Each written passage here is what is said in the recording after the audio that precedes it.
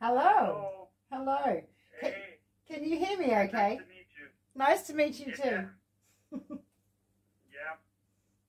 That's the way. Well, So, Jamie's not going to call in because he said he'd rather we just got it underway, and him calling in he thinks will be a distraction, which kind of sucks. okay. Which kind of sucks because I wanted to Yeah. I wanted to hear you two talk. I wanted him to ask you some things as well, but you know, he's not coming to the party. All right. Well, it's sorry to hear that. I wish he was there too. Put me at ease a little bit, but I know you'll be able to do that. So. Well, let's hope so. I'm not scary, so. Thank you. Yeah. It's always a nervous wreck when you're doing something that you feel is important. Oh, for sure. Welcome to Prison Talk with Jamie Mead and Emma Charleston. Jamie's not here, unfortunately, but I'm talking to... Now, I'm going to call you Pito. But your name is... Now, I don't know if I'm going to pronounce this correctly. Rana Rodriguez. Is that right? So, no, it's Rene Rodriguez. Do you know what, Rene? That is what I told Jamie, and he told me that is not how you pronounce it. He is a bastard. No, it's Rene. Yeah, you was right. I was. Oh. Yeah. That man is going to get it when I talk to him next. Yeah. So we're, first of all, I suppose the first question I'm going to ask you, because we'll might as well just get straight into it. And the first question I'm going to ask you is, what led you to be into prison today? Now, I've read your bio on the website, viewsonlife.org. But why are you in prison creating a newsletter and not outside of it? Well, that's a good question, and it's really not an easy one to answer, only because there are several elements that led me down a path of incarceration. Right? I was a troubled youth. Yeah. With a fixed mindset, right? Yeah. And it kind of derived from my childhood and my upbringing. I was raised in New York City, in the Bronx. It was a poverty-stricken neighborhood. Filled with drugs, violence, and criminal activities. Yeah. I was born with parents that were addicted to crack and heroin. Me, along with my two sisters, we were raised in a really unhealthy environment, And so, when you have drug-addicted parents, it's tough. There are a lot of things that come into play with that, right? I mean, there are circumstances that arises, and, one of them, I would say, is, my father, he had a really nasty temper, Yeah. And, often, his lessons, were unhealthy, unproductive. And I'll give you an example, and he had, he was diagnosed as a schizophrenia. Yeah. And he believed, in order to make a man out of a boy, right? Yeah. It was necessary to beat him. Okay. And, being the only boy in the house, I was the brunt of his rage. At the age of 7, I learned my first lessons of violence. This was a consistent thing with my father and me. Yeah. In his mind, he thought that he was doing me, some good. He was making you tough, sort of thing. Yeah. And in reality, it didn't. All it did was make me feel ashamed of myself, right? Yeah. I was angry, and I was confused, and it's like, I didn't know what was going on other than the physical abuse, right? Yeah. And so these lessons of violence that I learned from my father, kind of was reinforced by my neighborhood. My neighborhood was very violent, and so due to my parents' drug use, we were often left alone and unsupervised. And so, naturally I gravitated to the streets. Yeah. And so, at an early age of 7, 8 years old, I started to, see more violence. I started to witness, gang violence. I started to see shootouts. Yeah. And these are normal things that adults should never see, let alone a kid. Yes. So, at a young age, with a young mind, witnessing these things only reinforce that, this is what life really about. Yeah. That's how I was soaking this information in and thinking like, this is what my life is about. There's nothing more than that. And so that created a fixed mindset in my mind. Like, this is it. There's nothing I can do about my situation. I got drug addicted parents. We were poor. Yeah. We had any food, anything. Yeah. My parents never nurtured education, so we didn't go to school. Yeah. And then hanging out in the streets and learning the street culture and the criminal aspects of things was my upbringing.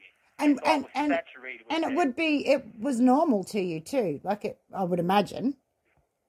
Yes, it became normal, Yeah. I believe that was my life, that this is what life is about, Yeah. I didn't have role models. The role models was what I seen in the streets and what I witnessed at home, right? Like them were my role models, and it was a toxic environment, it was very toxic. So growing up, when I hit my young teenager years, I started to smoke weed, get high, right? Yeah. And that only kind of exacerbated the situation.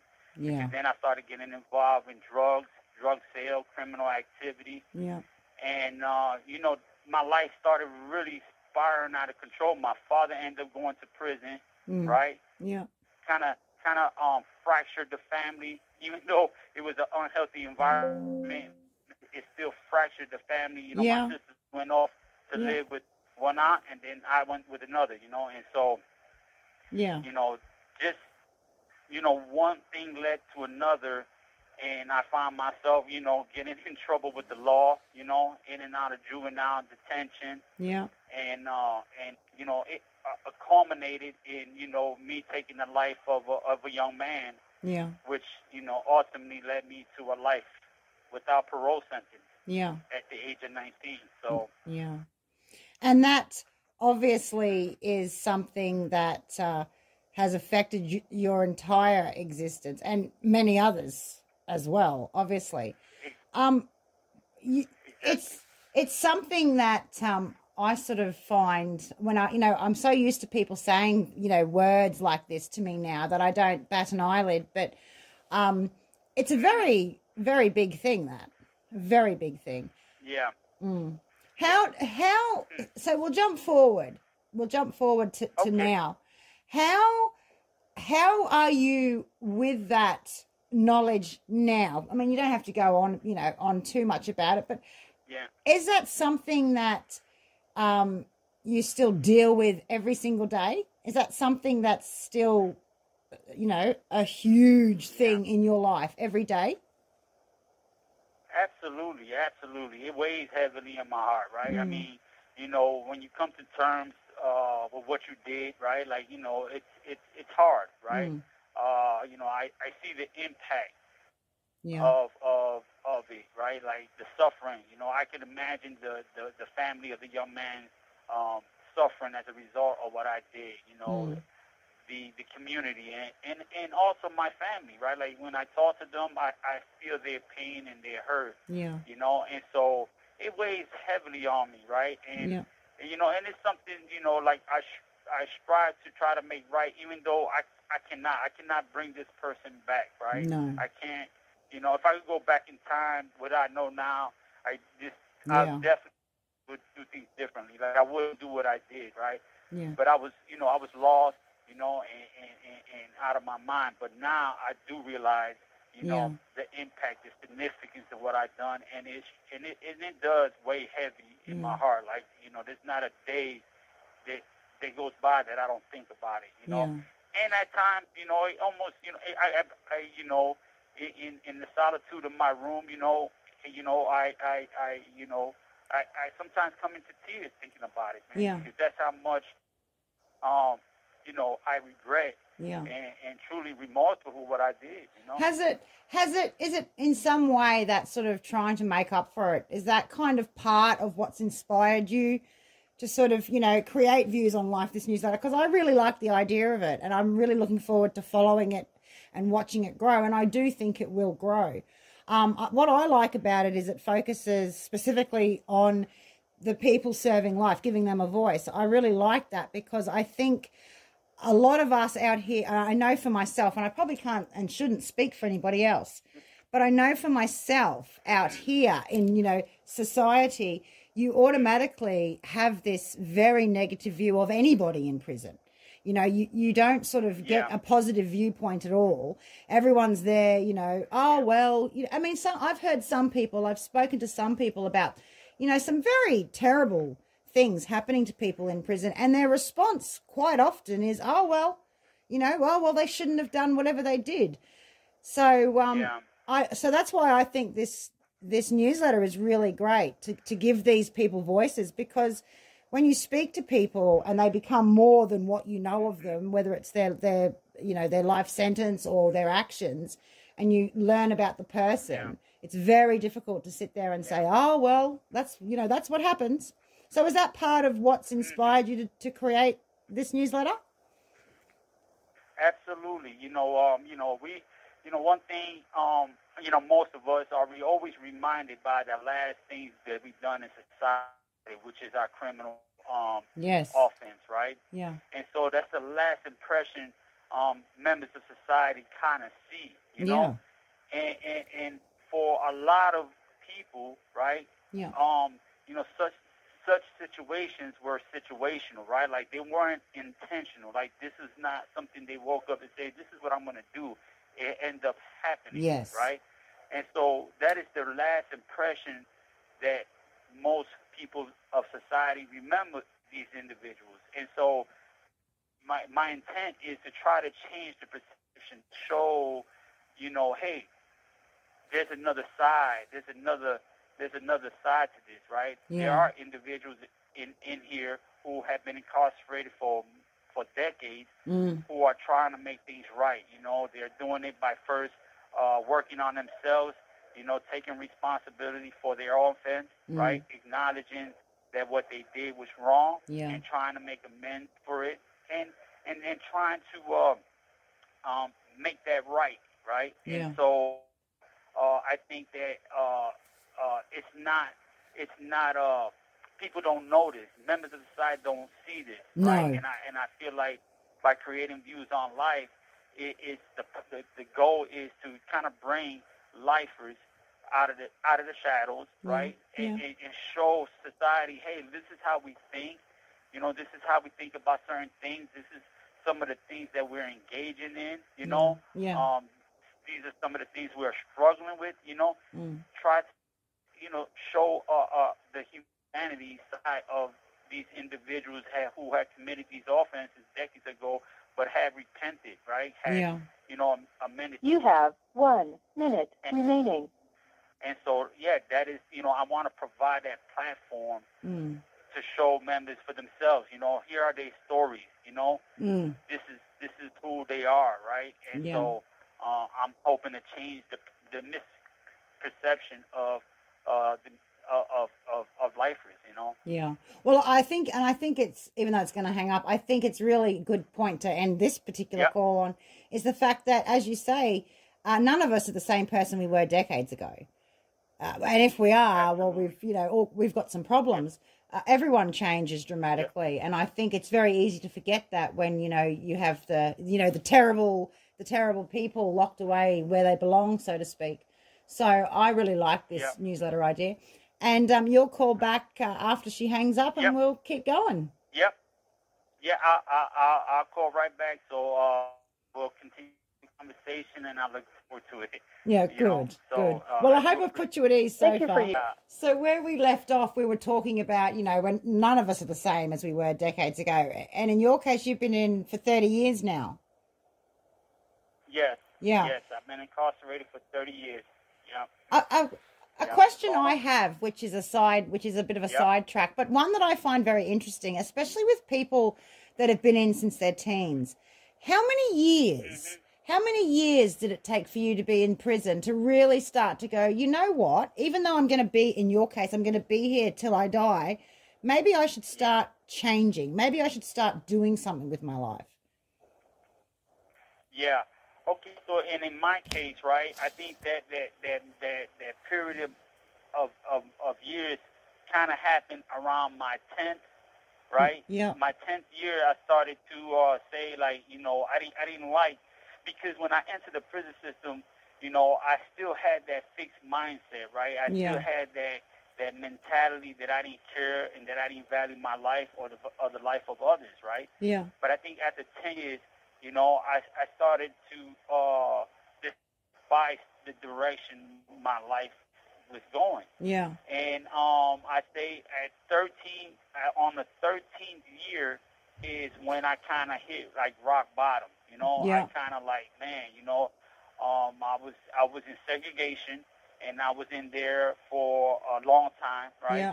I mean, I knew I was going to be there for quite a time. Yeah. And it was my lowest point, and I just, you know, started to kind of dissect, you know, the path that I was heading to, and you know, what did I want, right? Yeah. So I think during that time, I kind of made a commitment, like I didn't like my life, right? Yeah. And so I had to choose another option. And, you know, what that option was, I was unclear because, you know, at that time I wasn't really pursuing education. I would say that I was still asleep in a Yeah. sense of you know, my mind, right? Like educated, you Yeah. know. And so I knew that I had to turn things around. I had to seek something different from the direction that I was going. Yeah. And, I find that so, question. I find everyone answers that question very similarly, and that's why I always ask it. It's always around the 10-year mark for people that have gone in young. I mean, I'm not sure. I haven't spoken to many people that have gone in, you know, over the age of say 27, 28. But I Yeah. find that very interesting, and I wonder if it's because of age, or if it just takes 10 years to realize, you know, let's stop doing this. So you mentioned Yeah. education, and I really value education, and so I understand what you're saying when you sort of say about that mindset, because education, it allows you to open your mind.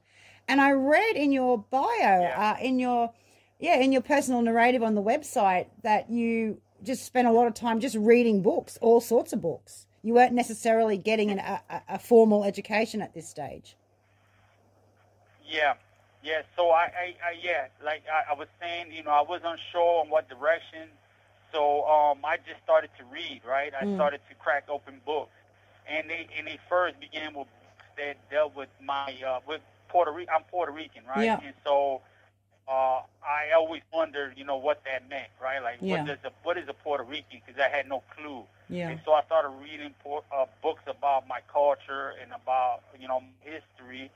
And I think that was the beginning of me, you know, saying, man, I want to learn more, right? Like, Yeah. so I started to read about my culture, about Puerto Rico, and you know, in doing so, I started to learn about other people and other culture, Yeah. right, and the struggles of these cultures to make a better life. Yeah. And then, you know, in these books, I started to realize, like, you know, everything that I was doing was kind of counterproductive to, you know, my ancestors or the people behind me who struggled to make a better life. Would right? you say And so you I gained started- a sense of identity from doing that? Yeah, absolutely. Yep. I definitely gained a sense of identity of who I was. Yeah. You know, the struggles that my peoples kind of went through, Yeah. in order, you know, to make a better life. And here I was destroying that culture, right? Like, you Yeah. know, because of my behavior, I was playing a part in destroying the culture that they were trying to flourish, so to Yeah. say, right? Yeah. And so I didn't want that no more, you know. And so I started to embrace a lot of moral concepts from these books. You know, Yeah. I started to apply them to my life. And in doing so, I started to realize that, you know, I started to carry myself differently, right? Mm. I started to talk differently. I started to associate, communicate with people differently, right? Yeah. And that was the beginning stages of my change, you know. And it didn't happen like right away, of course, right? No, It took, no. you know, years of nurturing that, right? Yeah. You know, and branching off to other things, you Mm. know. But yeah, I would say that was the beginning. Was cracking the book, cracking the book open and just reading, you know. Yeah. So Yeah, well, I find what I find great about that, I suppose, is the fact that so many people's minds are opened by, you know, just by reading about something that they don't know, that you can't help but open your mind. So, and I imagine, now this is just me imagining, but I imagine you would have had a fair amount of time to read. It's not as, you know, I'm assuming. Yeah, so you'd be able to really soak it in and think about it. And then obviously you started to get an education. And what was the first class that, you know, that you sort of took part in and actually was, you know, really into, if that is a question that isn't too ridiculous? Yeah. No, absolutely. It's a good question. Okay, so after just, you know, reading different types of books, right, and getting, you know, learning different things, right, I had, I had bounced from facility to facility, so to say.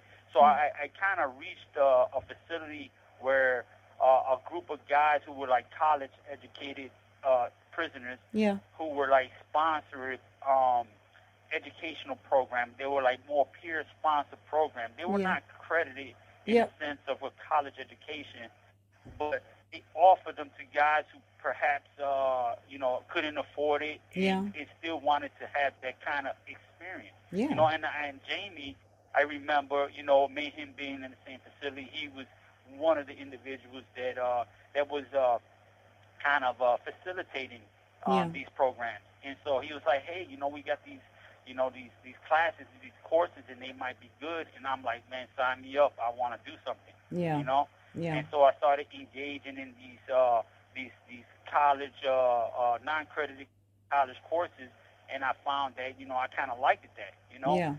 And, of course, that nurtured, you know, the ambitions to perhaps, you know, pursue a real college education, you know? The problem with that is that when you pursue a college education, especially, you know, when they didn't provide one at that time for you, right? Is the financial expenses. And so for me, that was a major roadblock. I can't afford, you know, real college courses, but it had a desire to want to, you know? And the funny thing is like perhaps after a couple of years of taking these peer-sponsored courses, you know, Calvin College, you know, through their own back donations from people from society who you know donated a lot of money in order to provide. They entered the prison system and started to provide a college education, a bachelor's degree, for individuals. And so they had a screening process, an application process, and I went ahead and I filled it out, and I was granted, you know. Not the first year, but the second year, I applied, and I was granted a scholarship to engage in this educational program, and for me, it was a life altering experience, you know. Because, well, I was gonna ask you. I was gonna say, how did you feel when you were accepted? Like, you know, because you got the scholarship, so obviously I'm assuming the idea of a college education was fairly distant in your mind without this scholarship. That must, as you said, and then you said it was a life altering moment. Do you think that if, because obviously not everyone in prison is running around trying to get an education, but do you think if it was easier to obtain, more people would?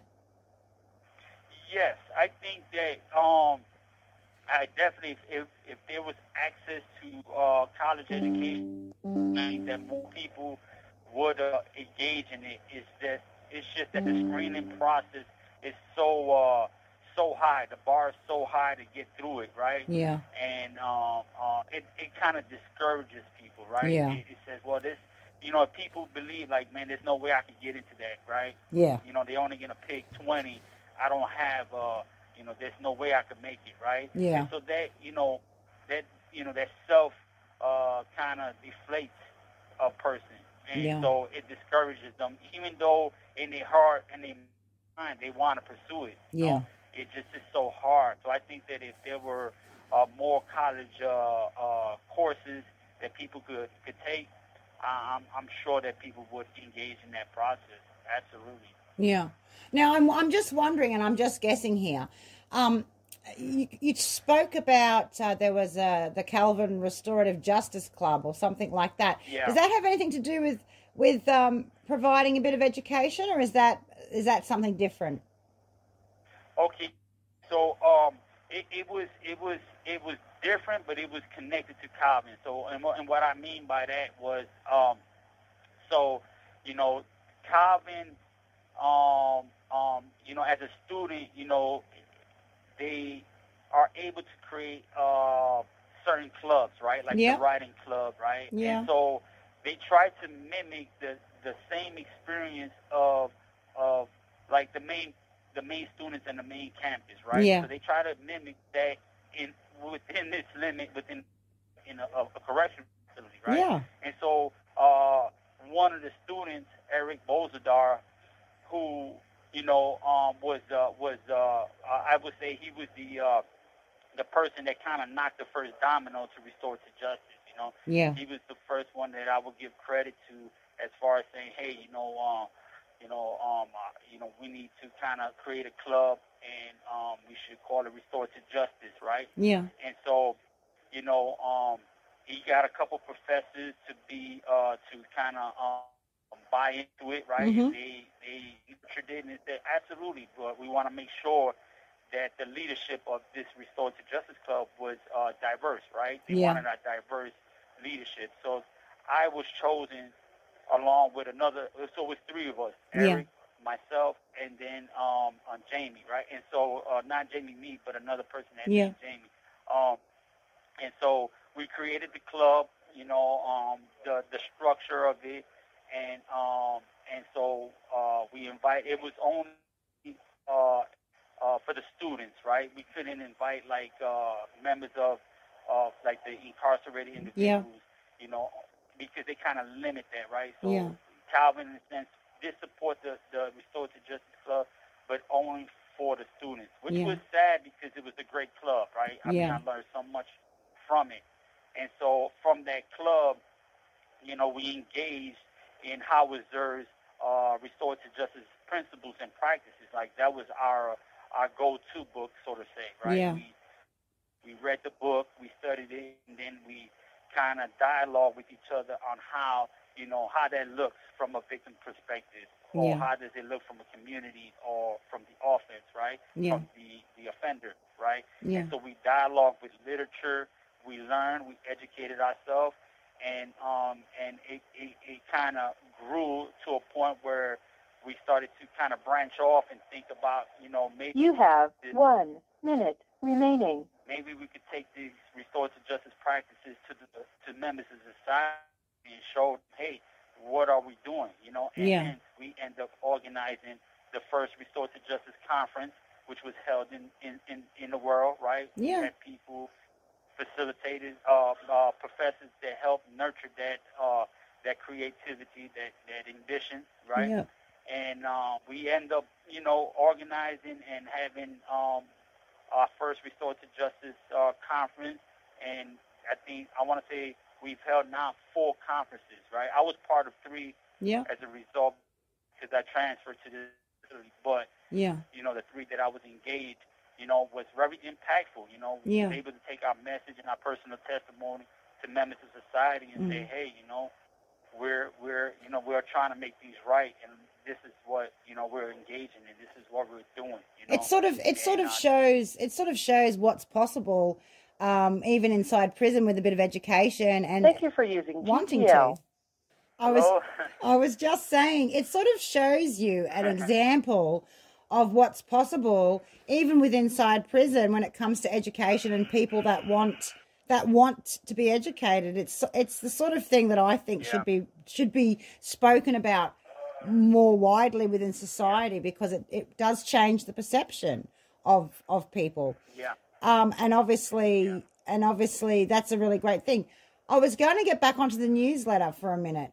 How hard is that? Because I work with Jamie with the NLA website and things like that. And he does a lot of work. And I would imagine you would be doing a lot of work. The simplest thing must be 10 times more difficult for you. How hard is it to organize that? It's very difficult, right? It's not easy. First I have to, when people know about it, they are often eager to want to write, right? Yeah. Oh man, I want to write, and so I encourage that, right? Hey, speak mine, perhaps talk about this subject, right? Talk about restorative justice, or talk about something, right? And so they are excited to do it, and then when they try to engage in the process, they find that it's a little more difficult to sit down and write, right? Like you can't, you could probably write some quick thoughts, but then to kind of write it in such a way that have a message, right? There's a message, it's an intentional. There's something behind your writing, and often they fall short. Yeah. And so I think that is probably one of the hardest things to get guys to kind of write, and sometimes I take time to help to develop that, right? Yeah. Which takes a lot of time. It's something you have to. It's something you can't just do straight away. You have to. I mean, I like to write too, so it's a process. Yeah. You can't just pick up a pen after never writing and just magically be a fantastic writer. That's not a thing. Yeah, absolutely. So that's one of the hardest things, and also, I fortunately I have my family who, they are instrumental in making this possible for me. Like without them, this wouldn't be possible. So I have to give credit to them, because they support me in such a way that they nurture, my ideas, right? Yeah. So when I brought the idea and say, hey, I'm thinking about, wanting to create this, and this, this is some of the hiccups I see, right? This is some of the things I'm going to have a hard time. Is there any way you guys could probably help me, and absolutely, we brainstormed, and we came up with a few ideas, and sure enough, we made this possible. So, without them, without that support from society, right? Yeah. It's crucial. And so I would say that, they're the foundation of my desire to put our voice out there. And so, we go through a lot, right? I get the motivated people to write, people to commit. Yeah. And then, we send the articles out there, and then my family takes that, and they work their magic, and then, they put it together, and so we're able to do that. But that process is very difficult, And, and it must be frustrating. It must be frustrating too, in a way. You know what you want to do, and you're able to do it, but you can't, and you need to rely on somebody else to help you. I think that's another sidetrack coming up, but I think that's another example of how important it is and how lucky people with family support or outside support are. Yeah. They're very instrumental in that. I mean, without outside support, right? It's so difficult here to try to do something positive, in a sense of something like that, the newspaper, the newsletter, trying to show a different side to lifers, right? Yeah. And so having that support in society, from people in the world is vital. You know, that connection is vital. You know, and you know, thankfully I'm fortunate to have family and friends that that I the relationship that I nurture and develop throughout the years there for me. You know, because without that, it will be much harder for me to do the things that I want to do. Do you think you could do it without outside help? I mean, maybe not have it look as awesome as your family has it. I mean, I really like that newsletter. I'm like, woohoo! Go Views on Life. I love the idea behind it. I think that's really important because I'm big on people and their stories. You know, I think you learn so much from people and about the world and about society and about yourself from people's stories. So that's what I really love that idea. I think it's great. I started that with a question, but I forgot what it was. So you just keep talking. Okay, so without that, I would say that without that support, whether this would be possible. I think that's the question you was trying to get to, and I would say that for many years I have developed growth mindset, right? Yeah. And so I no longer look at I look at my environment and I say, okay, I am incarcerated, right? Yeah. But I still have meaning and purpose to my life, and what do I want to do with that? And so if I didn't have the support to make the newsletter as what it is now, I still think that I would have nurtured that desire, right? The desire to give people a platform, and maybe it wouldn't be as sophisticated as it is now. But yet, I think that I still would have achieved it. I would have put the effort and all the energy to make this possible because I felt that this was important. To share. I want members of society to see, hey, this is a different, this is a different light. Look at what, these lifers are doing, and I wanted to kind of show that, and show that through people's stories and narratives, and et cetera. Yeah. I think that's the way to go.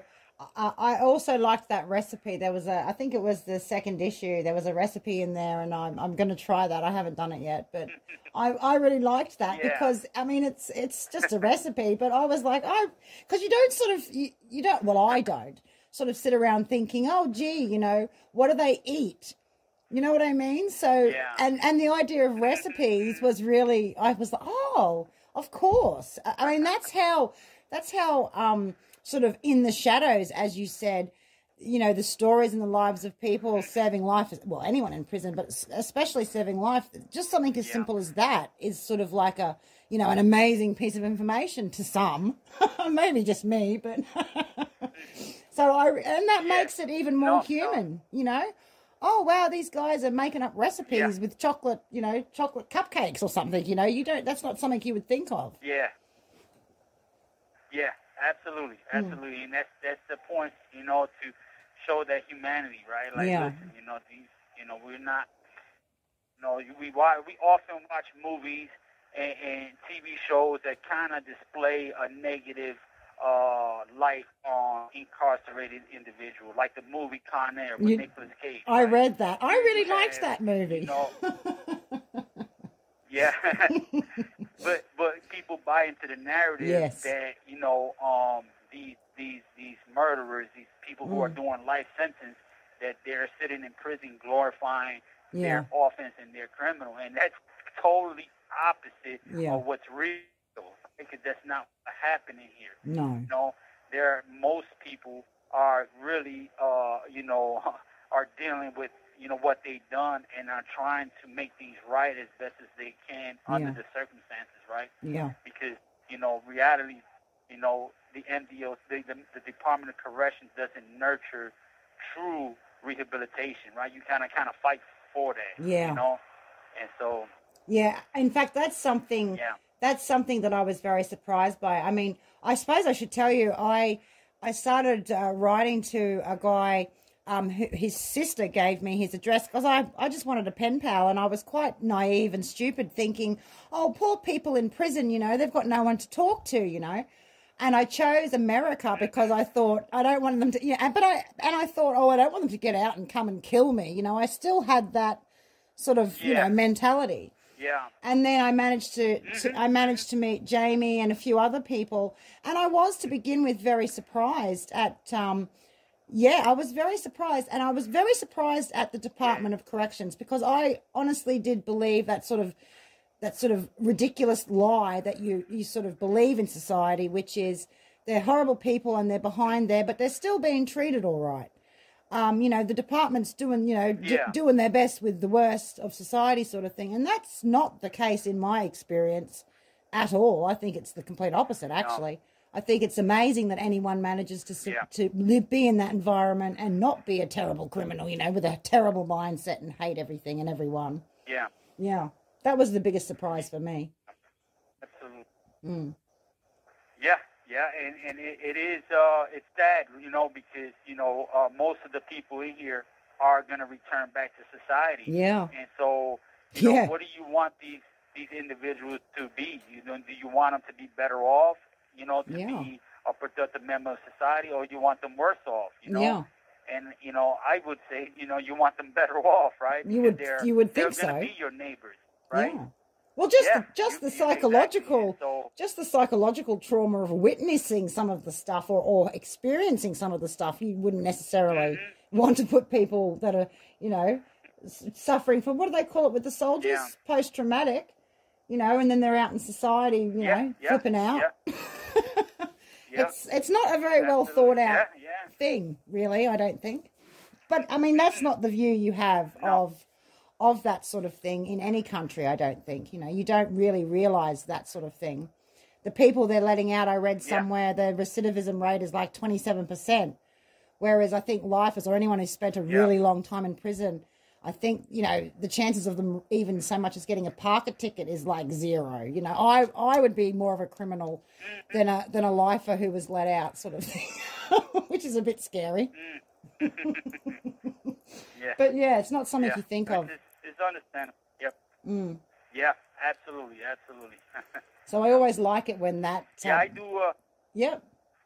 Yeah, I'm sorry. No, I was just going to say, I always like it when that viewpoint is shown through the people I talk to. You know, everyone sort of proves it right that, you know, if you want to do it, you can, and you're doing it in spite of your surroundings and you know, you're doing it in spite of everything. Yeah. I mean, you know, it's always, you know, it's in your, you know, people, like in my instance, it's in my heart, right? Yeah. And so I can't allow my circumstances to stop me from growing, you know, mentally, physically, and spiritually, right? Like I have to, you know, in order to stay sound in an environment that can often be toxic, right? That I'm grounded, you know, and that, you know, education for me is that linchpin that keeps me grounded, you know, along with the support of my family and friends and people who nurture, you know, prison reform, right? Because I believe that, you know, things need to change, and they need to change for the better, right? We all need to be held accountable, but at the same time, we need to help people not only hold themselves accountable, but to change their ways. And the only way you're going to do that is through education, and not just any education, a well thought out education. You know, so like from the inner core of the being out sort of thing. 1 minute remaining. Wow, time flies so fast. It does, doesn't it? You know? Yeah. Well, Emma, you know, I do appreciate, you and Jamie allowing me to come on Prison Talk. You know, I'm humbled by this experience. You know, and I thank you for coming. Thank you so Hopefully, much. you'll come and talk. You'll come and talk again, and Jamie will be able to participate. Absolutely. Anytime you want to invite me as a guest, I look forward to it. Just let me know, and I definitely will be there. You know, I do truly appreciate, you know, you sharing light Views on Life, right? Yeah. I hope that people would read it, and of course, they want to learn about me. They can, go to my website, viewsonlife.org, and so Yeah. I'm hoping that, people learn, a little more, right? Yeah. Yeah. They learn through the stories. Everyone Thank you can for learn. using GTL. Well, that was Peter. Thank you, Peter.